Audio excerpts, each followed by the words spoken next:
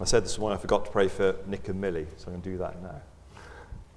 Lord, we do ask and lift up Nick and Millie. We ask you, Lord, to bless them as they've made this big step in life. Do bless them, Lord. Guide their steps. Guide their future. Be present with them in a very special way, Lord. Guard and guide them and protect them. Pour your blessing upon them in Christ's name. Amen. We're looking this evening at Psalm 145.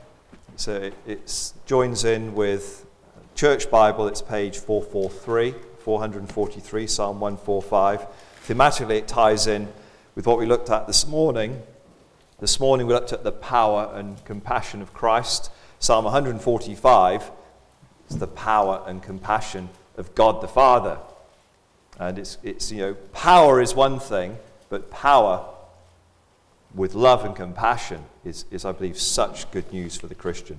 This was actually the last psalm that David wrote. So it's the last of the Davidic psalms. If you want to sound clever, you can say Davidic psalms. It's the very last one. So I'm going to read it in its entirety. Psalm 145. Because it's the last psalm, it tends to be conclusive. I mean, this is David writing his last psalm. It's like Paul writing in 2 Timothy, his last book. So the passion is here. You can feel the passion. Sometimes, well, particularly we English preachers are said, where's the passion? Where's the passion?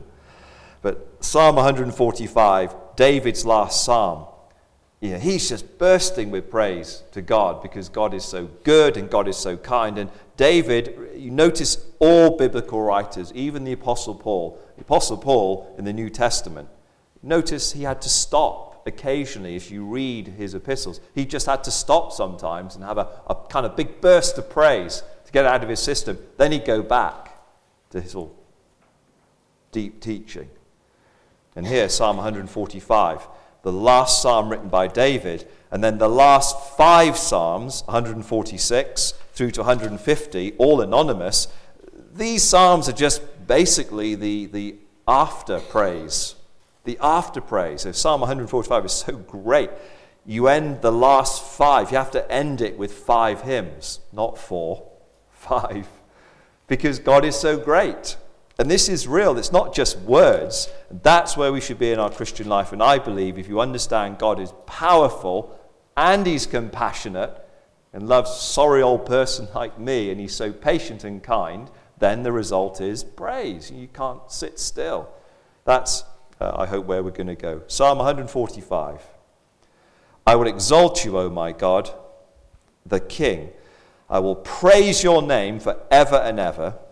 Every day I will praise you and extol your name forever and ever. Great is the Lord and most worthy of praise. Why? His greatness no one can fathom. One generation will commend your works to another. They will tell of your mighty acts. They will speak of the glorious splendor of your majesty. And I will meditate on your wonderful works. That's what we need to do more of. Slow down and meditate. They will tell of the power of your awesome works. And I will proclaim your great deeds. They will celebrate your abundant goodness and joyfully sing of your righteousness. God's people sing. We always have done from Genesis. We sing. It's not just a tradition. The Lord is gracious and compassionate, slow to anger and rich in love. The Lord is good to all. He has compassion on all he has made. That includes every living thing. All you have made will praise you, O Lord. Your saints will extol you. They will tell of your glory, of your kingdom, and speak of your might, so that all men may know of your mighty acts and the glorious splendor of your kingdom. Your kingdom is an everlasting kingdom, and your dominion endures through all generations. The Lord is faithful to all his promises and loving toward all he has made. The Lord upholds those who fall and lifts up those who are bowed down. The eyes of all look to you, and you give them their food at the proper time. You open your hand and satisfy the desires of every living thing. The Lord is righteous in all his ways and loving towards all he has made. The Lord is near to all who call on him. To all who call on him, notice, in truth. He fulfills the desires of those who fear him. He hears their cry and saves them. The Lord watches over all who love him, but the wicked he will destroy. This isn't universalism. It's not everyone's going to be saved. It is, everyone can be, but not everyone. Some reject. And then David's last words in the Psalms. My mouth will speak in praise of the Lord.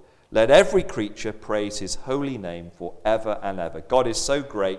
Every creature everywhere should be praising the Lord. That's how great he is. And the question is, we don't, because generally mankind rebels against God. And that's what sin is. It is rebellion.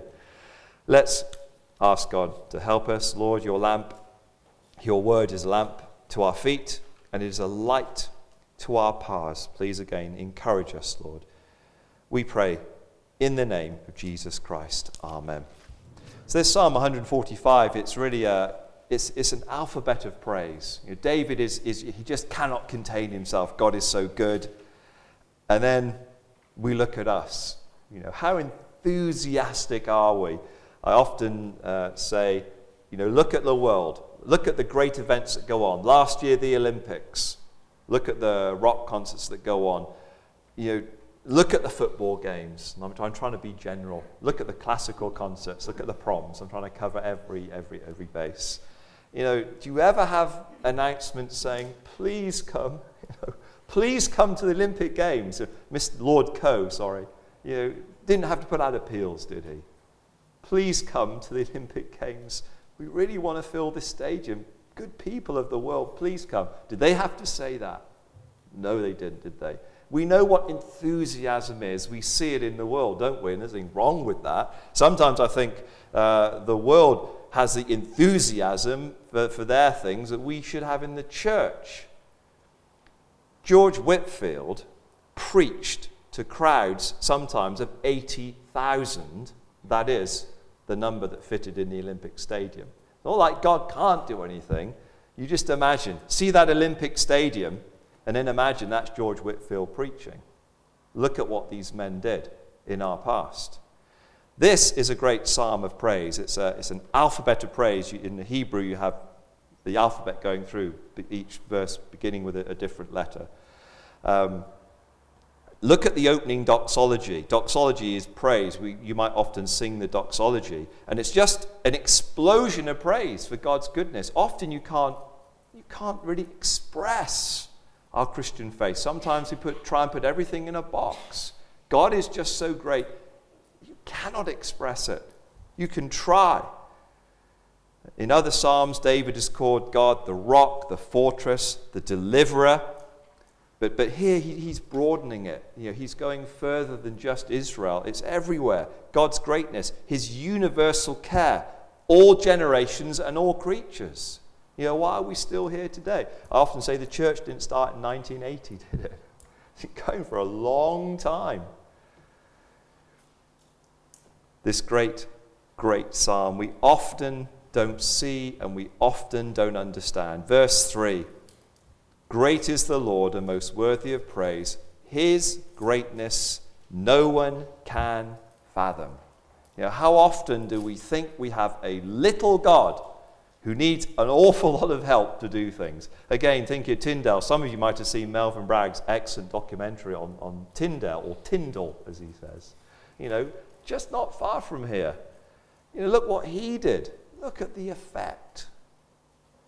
God's greatness and God's power. The problem is, all of us in a way, sin is rebellion. If you don't believe in God, God says you must believe in Jesus Christ. God says you must bow down and worship me. And we rebel. Sin is rebellion against God. I came across this rather amusing story not so long ago. A schoolgirl wrote to Jack Sparrow, the Johnny Depp character in the Pirates of the Caribbean films, asking him to help lead a mutiny against her teachers at school. You think, well, kids do silly things, don't they? You're going to write to Johnny Depp and ask him to come and be a pirate of the Caribbean and deal with your troublesome teachers. Well, that's what she did. Her wish was granted, but only partially. Beatrice, aged 9, sent the letter signed, a budding pirate, when she heard that Depp was filming near her school in Greenwich. A few days later, the actor, dressed in full pirate costume, appeared at the morning assembly. However, he said, you mustn't mutiny against your teachers. Do what they say and obey them. And that's really what we do with God. How many times do we mutiny? And if you think of God as he looks down upon this world, what must he think? But here's David writing his last psalm. And this great theme of praise is incredible. It's unceasing praise. It should be continuous. In a way, that's probably life in heaven. Unceasing praise. Day and night. The timing's different there, but continual praise in heaven for all eternity. That's how great God is. Do you see, the bigger our God gets, the smaller we get, and our confidence should grow in him. And this is something, it's the power and the perfection of God. Look at God. He's so powerful, and he is so perfect, and he is in control of everything. I think even David doesn't fully realize that he just can't. Things move.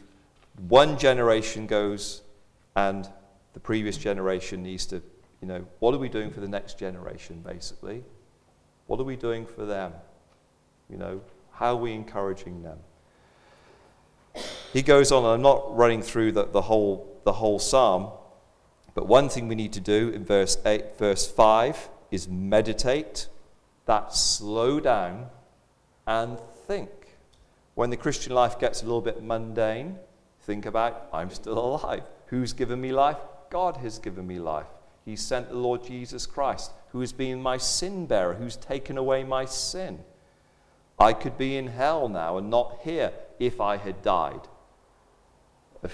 Many years ago, before I was a Christian, I wouldn't be here.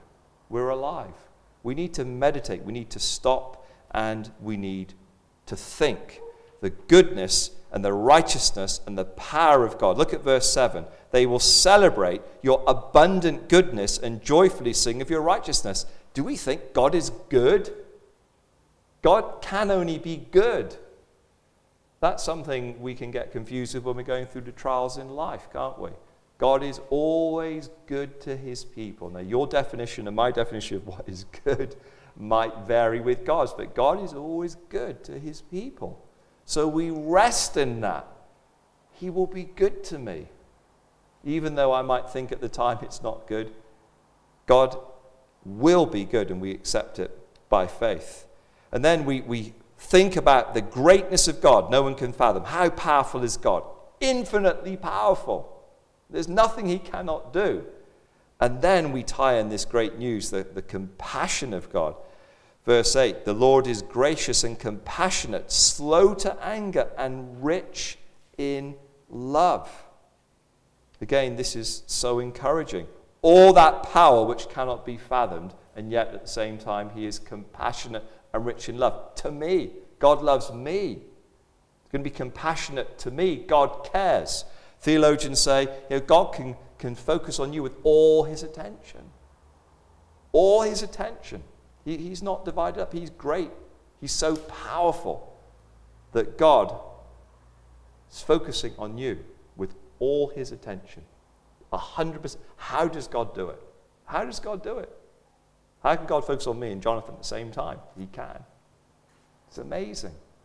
Are we thinking about these truths? This isn't fantasy. It's real. And that's why David is just bursting forth. He's slow to anger and rich in love. Look at David's life. Look at David's life. Look at his sin. Look at the things he went through. His son even rebelled against him. So we're told to meditate. we're told to think. And we get the echoes, remember, in the New Testament. Jesus said, don't worry, take a day at a time. The compassionate nature of God. And then verse 10 goes on, all you have made will praise you, O Lord. Your saints will extol you. They will tell of your glory, of your kingdom, and speak of your might. God is king forever. Your kingdom is an everlasting kingdom, verse 13, and your dominion endures through all generations. And, again, it's this bursting forth of the greatness and the glory of God. And then it gets even more helpful towards the end in application. The Lord is faithful to all his promises. Faithful. God is faithful. God doesn't let you down. God doesn't abandon you. He just doesn't sit there. He is concerned. God has made promises. I will never leave you nor forsake you. There are promises made. The love of God, the kindness of God. And sometimes in the dark times and the difficult times, you just have to hold on to the promises. What else are you going to hold on? You can't hold on to the world, can you?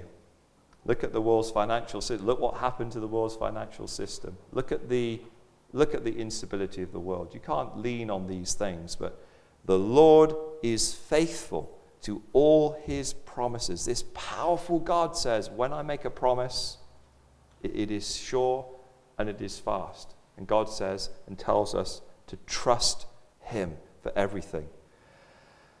And loving towards all he has made, the love of God. And then, as perhaps might save this up for those difficult times, the Lord upholds all who fall and lifts up all who are bowed down. Mr. Spurgeon, the great Charles Spurgeon, said it's probably God's way is normally to strip those he intends to clothe and lower those he intends to lift up. So how many times as we go through life, those trials and tribulations hit you and those worries hit you, fear of the future, regrets about the past, do we really say to ourselves, God has promised to take care of me? The Almighty God that created all things, ruler over time and space. We sometimes think he can't quite handle those job worries. He can't quite handle the little thing we're worried about. You see, we have a little God. And we have to get back to where David was, to think, tie together the power, the compassion of God Almighty. Look at what the word says. The eyes of all look to you, and you give them their food at the proper time. Job talks a lot about God caring for his animal creation. You open your hand and satisfy the desires of every living thing. And you look at the argument from the lesser to the greater. If God cares about these little animals and these little plants, what about you that are his child? And he's the perfect parent, and he's all-powerful. Do we really believe it? Do we really meditate upon the mighty acts of God? Do we really understand? Do we really marvel at God's condescension, of his kindness and his goodness to us? Do we really understand his eternal dominion? Let's push through to the New Testament and look at 1 Timothy 1:17. Which is the Apostle Paul writing nearly his last letter, 1 Timothy 1:17.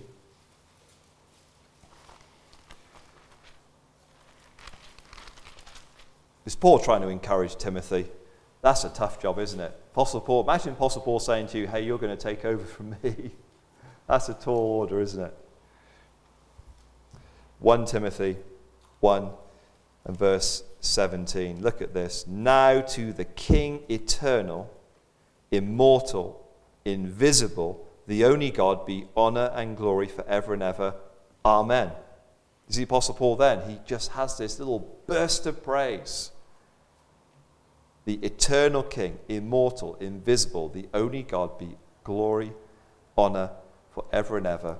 Amen. There's this great burst of praise, God's kingdom, and David, again, going back to this psalm, the Lord is righteous in all his ways and loving towards all he has made. And then I believe he's really getting to the end now. This is David, his last psalm. coming to the end of his last psalm, and look at these words.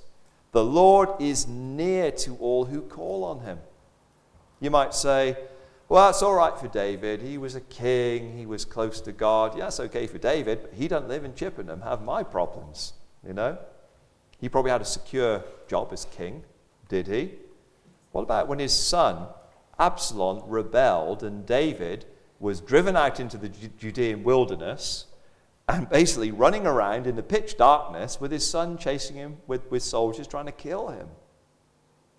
That's not much fun, is it? David says, hey, if you are running for your life, if you are out in the Judean hills, in the pitch darkness, where arrows could fly from out of the darkness, or someone could just appear. Remember, it's dark, there's no lighting. David says, the Lord is near to all who call on him. You might say, well, everything's fine in my life now. That's awfully interesting. But there could well be a time in your life when everything falls apart. God's in control, but everything falls apart. And then you need to know that when you call on the Lord, he is there. Holy Spirit is in you, God is watching over you, and Christ is there beside you. It's a splendid truth. And then we get the peace. Then we get the joy. But notice it has to be to all who call on him in truth. This is boiling it down to it's God's covenant people. People who believe in God, who call on the true God. And I just think it's just a wonderful passage. It's just so encouraging. He is the provider, but he's also dependable. God is dependable. The dependability of God. What is dependable in the world today? Not a lot, is it? We get very exasperated with computers. They work half the time. It's frustrating. What is dependable? Human beings? Nope. Job? No. Money? No. Nothing is dependable, but God is. So David's praising it. God is 100% dependable. You can completely rely on him. When you're going through those trials and just everything is black and dark and horrible, and you think, it can't get any worse. And it does get worse. And then even worse. You say, hang on a second, I'm going to stop and meditate it. I'm a child of God. God loves me. God is dependable. God has made promises. God will not let me down. God's in control of everything. He can evaporate the world. He can do anything. And if you believe that, then you have the peace. John Wesley, again, look how John Wesley changed our country. John Wesley, these guys, they just preach, and thousands of people show up, and they preach forever, and it's just preach, and the Spirit came down. John Wesley, well, let's remember, it was Wesley. Where did his faith come from? How was he shaken? He was on a storm in the Atlantic. I believe going to the United States to be a missionary before he was a Christian. He might have been coming back. And there was a storm. And storms in sailing ships are scary. And there were the Moravian brethren in the ship, in this terrible storm, singing hymns and laughing and at peace. Wesley was terrified. He said, how come these Moravians, they have no fear. They're trusting. And eventually, remember, he went Aldersgate Street and he came to know the Lord. The word there for God, for this dependability, is this idea of loyalty and unchangeableness. God will never let us down. He is totally and absolutely dependable. He fulfills the desires of those who fear him. He hears their cry and he saves them. Again, do we stop and think? Do we marvel at this? Does it mean anything to us? The Lord watches over all who love him. That's his people. But all the wicked he will destroy. Notice that judgment is there in among the praise. And that's a bit scary. And then David says, my mouth will speak in praise of the Lord, that every creature praise his holy name forever and ever. Remember, the martyrs in heaven say to the Lord, how long, Lord, until you come and judge the earth? Also, that's rather scary. How are these Christian martyrs in heaven at the throne praying to God, Lord, when are you going to come and destroy the earth? How long, Lord? And we're praying here thinking, Lord, please have mercy on everyone. And the martyrs in heaven are saying, Lord, how long before you judge the earth? And you're thinking, whoa, that's a bit scary. It's a bit scary. How can all this become real to us? The ministry of God's Holy Spirit. God's Holy Spirit makes the truth real. If the ministry of the Holy Spirit is so important, and the Holy Spirit isn't something new. The Holy Spirit didn't crop up in 1980. John Owen, the Puritan, wrote more about the Holy Spirit than anyone else has done. The Holy Spirit is God. The problem is today there's just so much confusion, so many new ideas. But the Holy Spirit makes this all real.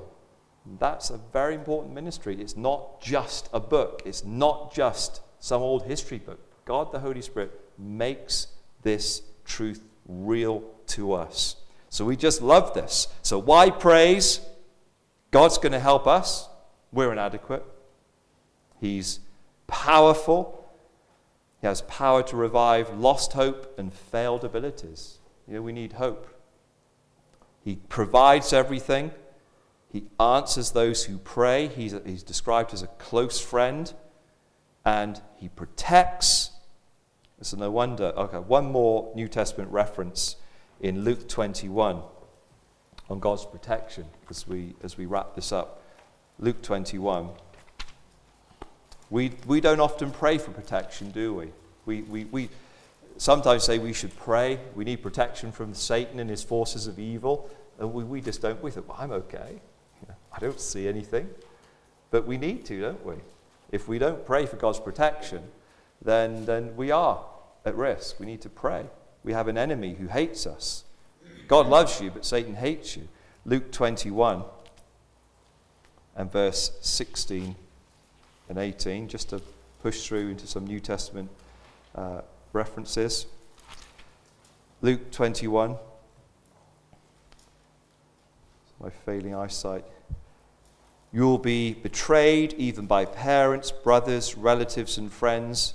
They will put some of you to death. All men will hate you because of me, but not a hair of your head will perish. By standing firm, you will gain life. There's Jesus there giving assurance to the disciples in times of persecution. Not a hair of your head. God has that power. God is all-powerful, and he is amazing. And then we have this closing doxology. My mouth will speak in praise of the Lord, that every creature praise his holy name. God is so great, every creature needs to praise him forever.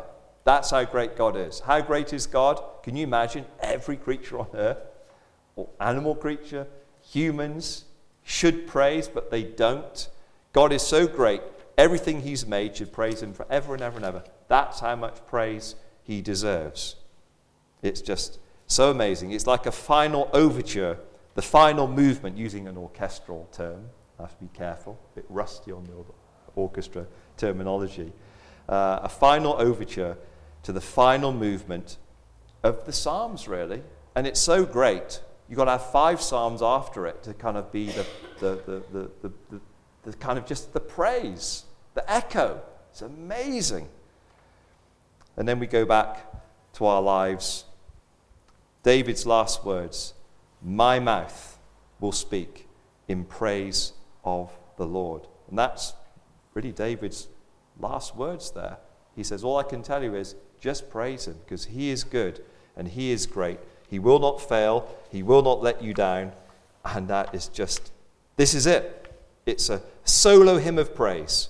And it's intended to stimulate the congregation, in this case you, to appreciate God's kingship and God's power. And that's what we need. Everyone should respond, because God is just so good. And then God will do so much more. We need to call on him, fear him, and love him. God will bless you. You just won't know what to do. I'll end there. I can't really express it, so I'll stop.